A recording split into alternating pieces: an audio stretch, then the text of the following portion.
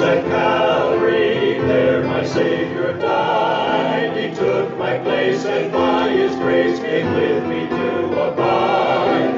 All I need for living is mine by just believing. Life begins at Calvary, life that never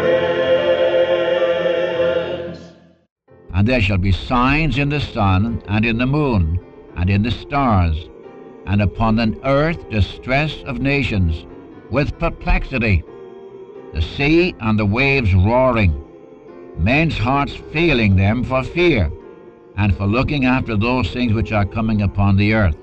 For the powers of heaven shall be shaken, and then shall they see the Son of Man coming in a cloud with power and great glory. And when these things begin to come to pass, then look up and lift up your heads, for your redemption draweth nigh. Welcome to the Unchanging Word Radio Bible Study. Our teacher is Dr. John G. Mitchell, a man who was faithful in teaching the Word of God for more than 60 years throughout the Northwest. The name of our study, The Unchanging Word, highlights the fact that God's Word has not changed. What God reveals in His written Word was true in the past, is still true today, and will be true tomorrow.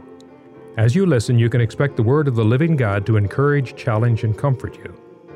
We live in difficult times, but we can expect our God to provide answers to the big questions in your life through His Word. Jesus Christ, the same yesterday, today, and forever.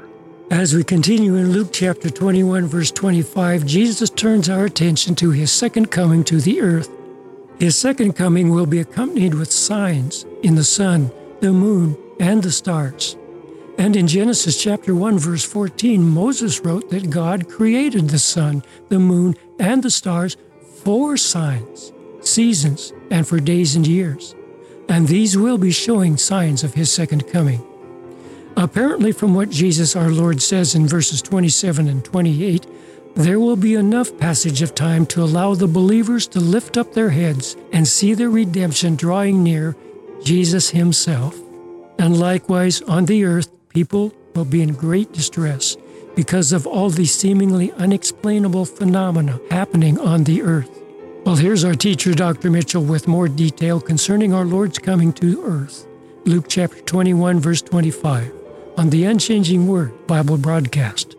We again come to you with our studies in the Gospel through Luke, and we're still in chapter 21, dealing with the prophetic picture which the Lord relates to us in this chapter. And you remember we've been discussing the fact of our Lord's prophecy concerning the destruction of the temple and the destruction of the city of Jerusalem, of how this was fulfilled in detail, not one stone was left upon another. And then He warns His disciples as to conditions in the earth prior to that time, of how they would suffer and so on. And then He spoke of the fact that they should leave the city when they see these things coming upon them, because there's going to be a great distress in the land, going to be wrath upon this people. God is going to pour out His wrath upon Israel. And they're going to fall by the edge of the sword, and they're going to be carried away captive among all nations. And this really took place in 70 A.D. And then Jerusalem was trodden down of the Gentiles until the times of the Gentiles be filled full. And as I said before, and I repeat it, this comes from the bringing down of Jerusalem under Nebuchadnezzar, right through until the Lord Jesus returns, the times of the Gentiles. The fullness of the Gentiles, spoken of in Romans chapter 11, verse 25, has to do with what God is doing now. He is gathering out individuals out of every nation, tongue, and tribe. He's gathering them out to be a people for His name, the Church of Jesus Christ. Again, I repeat it, God is not dealing with nations today. If God were dealing with the nations today, He would have to deal in righteous judgment.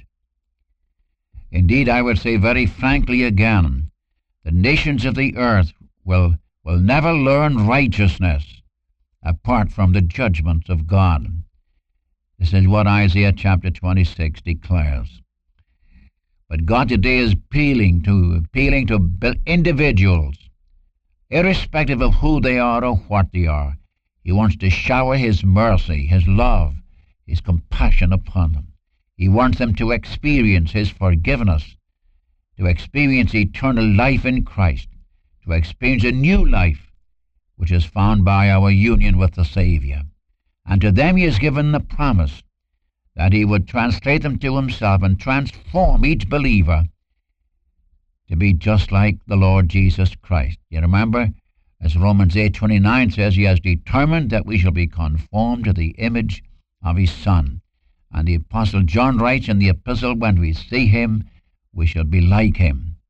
And as Philippians tells us in chapter 3, He's going to change these bodies and fashion them like unto His own glorious body. Or as Paul could say in Romans 8:18, I reckon the sufferings of this present time are not worthy to be compared with the glory that shall be revealed in us. Or in Colossians chapter 3, verse 4, when Christ, who is our life, shall appear, then shall we also appear with Him in glory, and so on. In other words, we have set before us the fullness of the Gentiles is the gathering out of people for His name. The times of the Gentiles is the Gentile domination over the nation Israel and over His land. And this will be until the Lord comes. That's why we see so much uncertainty today in Palestine, in Israel, in Jerusalem. In fact, I would say to you, and I'm neither a prophet nor the son of a prophet, but as I see conditions today, especially with respect to Israel, I want to tell you, my friend, that the coming of the Lord for His own people is very, very, very near. And I'm confident of this because every detail concerning His first coming was fulfilled. And every detail concerning His second coming to the earth is going to be fulfilled. And everything He says concerning the church is going to be fulfilled. You see, there are three groups in the earth. There's the Jew, the Gentile, and the Church of God. You find that in 1 Corinthians chapter 10:32. And God has a plan for the nations, God has a plan for Israel, and God has a plan for the church. I just mentioned this. I want you to get these things clear in your mind so there'll be no confusion when we come to some of these passages. Now, we've just been dealing, as I said, with the destruction of the city and of the temple and of the scriptures pertaining to this, and the warnings, and the exhortations, and the, shall I say, the encouragement of His people. And then that amazing 24th verse. The city's going to be destroyed. The people are going to be led captive into all the nations of the earth, fulfilling Deuteronomy chapter 28. If you take the last 5 or 6 verses of Deuteronomy 28, which I read in the last lesson, it was absolutely fulfilled in detail. Now, starting in at verse 25, we have now another picture, and this has to do with the coming of the Lord to the earth. What we've been dealing with is the destruction of the city and the temple. Now we come to another real division of Scripture, starting at verse 25. And there shall be signs in the sun, and in the moon, and in the stars, and upon the earth distress of nations, with perplexity, the sea and the waves roaring, men's hearts failing them for fear, and for looking after those things which are coming upon the earth. For the powers of heaven shall be shaken, and then shall they see the Son of Man coming in a cloud with power and great glory. And when these things begin to come to pass, then look up and lift up your heads, for your redemption draweth nigh. Now, I would like to stop here for a few moments. And he goes on to talk about the parable of the fig tree and all the trees. Now, here you have signs preceding the return of the Lord. I would like to say in this connection that Luke, in writing, does not mention the great tribulation, nor the abomination spoken of in Daniel chapter 9. Now let me repeat that. Luke does not mention the great tribulation or the abomination of Daniel chapter 9. You find this in Matthew chapter 24 and 25. You find it in Mark chapter 13. Of course, you find none of this in John's Gospel. in Matthew and Mark, you have our Lord's great Olivet discourse concerning his return to the earth. In John's Gospel, chapters 13 on through, you have our Lord's upper room discourse, which deals entirely with his own disciples and what he expects of them and what he's going to do for them. And when you come to Luke chapter 17, 24 to 30, and in chapter 21, Luke deals entirely, and he leaves out this question of the Great Tribulation and the abomination that's going to be in the temple just before our Lord comes. Now in verses 25 to 28, these verses which I have just read to you, here you have signs given to us preceding his return to the earth. By the way, there are no signs given to the church except possibly the apostasy, as you have it in First Timothy chapter 4, where we read in the first 2 or 3 verses, in the last days there's going to be an apostasy, a departing from the faith, and men shall give heed to seducing spirits and to the doctrines of demons, speaking lies and hypocrisies and so on. Or in chapter 3 of 2 Timothy, where it speaks of in the last days perilous times shall come. He's speaking there of a condition in the professing Christian church. And I want to tell you, my friend, if I were to deal with that subject today, which I'm not, and just present to you some things that are happening in our own land, and for nearly 200 years, a land that's been more blessed than any other country in the world, based on the Word of God, godly men, I find us going just in the other extreme now. And believe me, we're in high gear. When we threw the Bible out, we ruled in lawlessness. It's an amazing thing to me. We threw Christianity out of our schools, and what have we got? Lawlessness. We've got atheism, communism taught in our schools. Permissiveness. I needn't go into that. Now let's look at this in verses 25 and 26.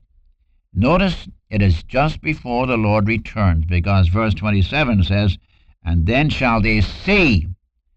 Who's going to see? The world, the nations, men whose hearts are failing them. Not talking about the believer. This is the return of the Lord to the earth. Now notice it. There are going to be signs in the sun. Or, if I may put the whole thing together, there are going to be signs in the heavens. Now notice it. There'll be signs in the sun, in the moon, and the stars. In verse 26, the end of the verse, the powers of heaven shall be shaken. In other words, there's going to be a tremendous change in the heavens.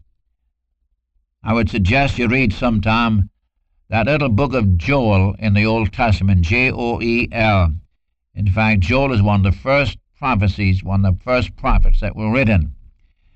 Joel, written about 800 B.C.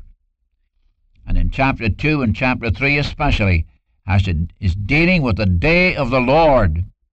And you've got in there where God is going to have signs in the heavens, the sun, the moon, the stars. The powers of the heavens shall be shaken.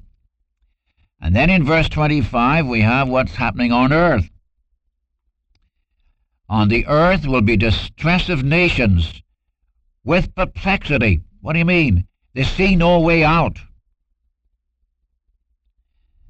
And men's hearts failing them for fear because of what they're seeing on the earth and in the heavens. Let me just stop here a minute. You know, the Lord Jesus has done everything to stir hearts. He just wants men and women to open their eyes and open their ears to hear what he has to say. But men are indifferent, they're cold. Unbelief has produced hardened hearts. They want none of it. Very well. Then God's going to work his own way out. There's going to be distress of nations with perplexity. They see no way out. Friend, when I read my daily newspaper today, and read some of the magazines that have come across my desk, I want to tell you, friend, I can't help but believe the whole thing now, we're down to the very last end of this age. nations. This is not a local situation. Where we talk about our condition in America. We're not half as bad as some of the nations in the earth. But the whole world, you've got distress of nations with perplexity. They can't answer, they can't meet the problem. Sometimes you think you're going to have real peace, and then it dissipates. And when I see what's happened the last 2 or 3 days concerning Israel and their enemies, my friend, I tremble, because the coming of the Lord in judgment will soon be here. And before that happens, the Church of Christ is going to be taken away. What I'm trying to get to your heart is, how near is the coming of the Lord? Signs in the heavens. The powers of the heavens shall be shaken. Distress of nations with no way out. The sea and the waves roaring. Now, whether you take that as being not the actual sea and the waves, but if you want to take it that, you can if you want to, where you've got unusual storms, or it could be the nations of the earth with their leaders not knowing which way to turn, raging, not knowing which way to turn. And verse 26, men's hearts failing them for fear, and for looking after those things which are coming upon the earth. And when the powers of the heavens shall be shaken, then shall they see the Son of Man coming in a cloud with power and great glory. See, friend, I repeat it, the Lord Jesus has done everything for 1900 years. He's been pleading with men and women to accept the Savior. He's been pleading with men to turn to Him. And believe me, if God predicted judgment on the nations in the past, do you think He's going to spare us? I want to tell you, my friend, it's just not in the cards, if I could use that term. You remember in 2 Peter chapter 2, I read, if God spared not the angels that sinned, if God spared not the old world, but overtook it with a flood, if God spared not Sodom and Gomorrah because of their moral corruption, do you think that God's going to spare those who've rejected Him, those who've spurned Him, those who've maligned Him? Do you think God's going to spare these false Christs and these false teachers? Not a bit of it. Not a bit of it. And yet, by the way, I must bring in here Romans 8:32, God spared not His own Son. I can understand God not sparing the angels that sinned, but He's holding them in chains of darkness into Tartarus waiting judgment. I can understand that. I can understand God overflowing the world with water at the flood when I read what happened before the flood, where the thoughts and the imaginations of the heart of man was evil continually. I can understand that. I can understand God blotting out Sodom and Gomorrah. When I think of the perverseness and the sinfulness and the immorality of Sodom, I can understand that. I can understand God blotting out the Amorite nation and those great nations in the land of Israel when Joshua led Israel into the land. I can understand that too. But how do you understand the sinless Holy One, the Son of God, not being spared? Allow me to quote that verse, Romans 8:32, if God spared not His Son, but delivered Him up for us all, how shall He not also with Him freely give us all things? Who shall lay anything to the charge of God's elect? It is God who has pronounced us righteous. God spared not His own Son. When Jesus Christ, the Son of God, came into the human family and took your place, took my place, bore your sin, bore my sin, God spared Him not. No wonder He cried out in the garden, Father, if it's possible, let this cup pass from me. Yet He could say afterwards, Shall I not drink the cup my Father hath given me to drink? And then when he took your place, and I'm repeating it, when he took your place and my place and bore your sin and my sin, he cried out, my God, why hast thou forsaken me? As Isaiah 53 says, he poured out his soul unto death. As he could say in John 12, now is my soul exceeding troubled, and what shall I say? Father, deliver me from this hour, for this cause came I to this hour. Jesus Christ came into the earth for the distinct purpose of bearing your judgment and my judgment. That's why I took the Savior. That's why I received him into my heart, into my life, put my trust in him, passed from death to life, became a child of the living God. But I look around me and I see the nations of the earth. I see the whole world. They don't want the Savior. They've spurned him. They've rejected him. And I tell you, my friend, he's going to come in power and great glory. And I'm not surprised. I'm not really surprised that men's hearts are failing them. And when the Lord Jesus comes in glory, and they're going to see him, and they will see him. You mean the Christ rejectors, the indifferent, the sinner, the one who has spurned his salvation is going to see the Savior? They certainly are. Listen to it. And then shall they see the Son of Man coming in a cloud with power and great glory. And when you see these things begin to come to pass, look up, your redemption draweth nigh. I tell you, friend, when I see the preparation for this, I lift up my head. I know that the coming of the Lord Jesus is very, very, very near. And you know, it's a remarkable thing. It's a remarkable thing that all over this land, when one has the privilege of going out in Bible conference ministry, holding gospel meetings, and we meet God's people, there's a movement among God's people, an anticipation. There's an expectancy that the Lord's coming is very, very near for his own. I mean, he's coming for the church. I personally believe, I know there are those who don't believe it, but I personally believe that we can expect the coming of the Savior. As far as I know, there is nothing to hinder the Savior coming for his own church. I know he will not come to the earth until these things begin to come to pass, which we've just been reading in Luke chapter 21. Now I want to follow through in our next lesson on this very thing. They're going to see the Son of Man coming in power and in great glory. In the meantime, are you ready for the coming of the Lord? I mean, his coming for his own? Are you numbered among those in the fullness of the Gentiles? You've put your trust in the Savior. You thank the Lord for one who bore your sin and put it away, one who died your death, one who became an accursed thing for you and for me. Oh, how God wants us to receive his Son. Take him. Put your trust in him. Put your trust in him. Personal relationship with the Savior is what brings life.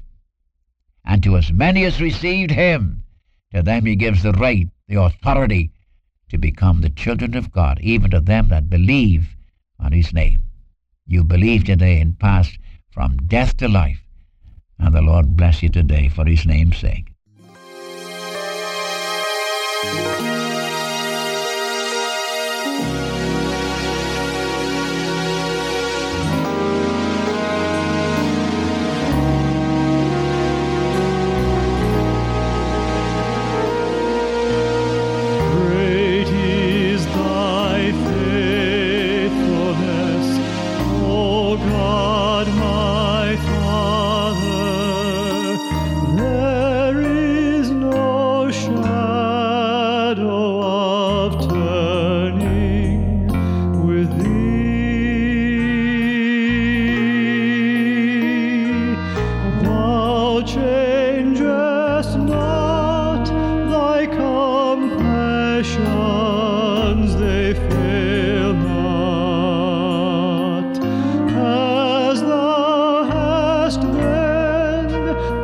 forever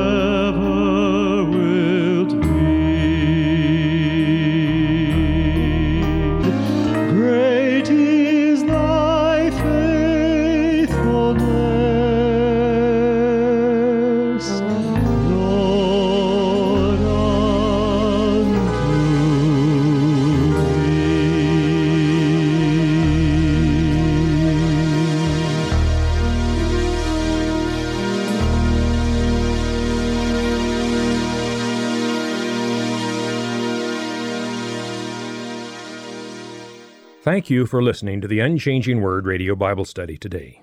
Write to us with your comments and your prayer requests to the Unchanging Word, P.O. Box 398, Dallas, Oregon 97338. And so until next time, this is the Unchanging Word Radio broadcast. Life begins at Calvary.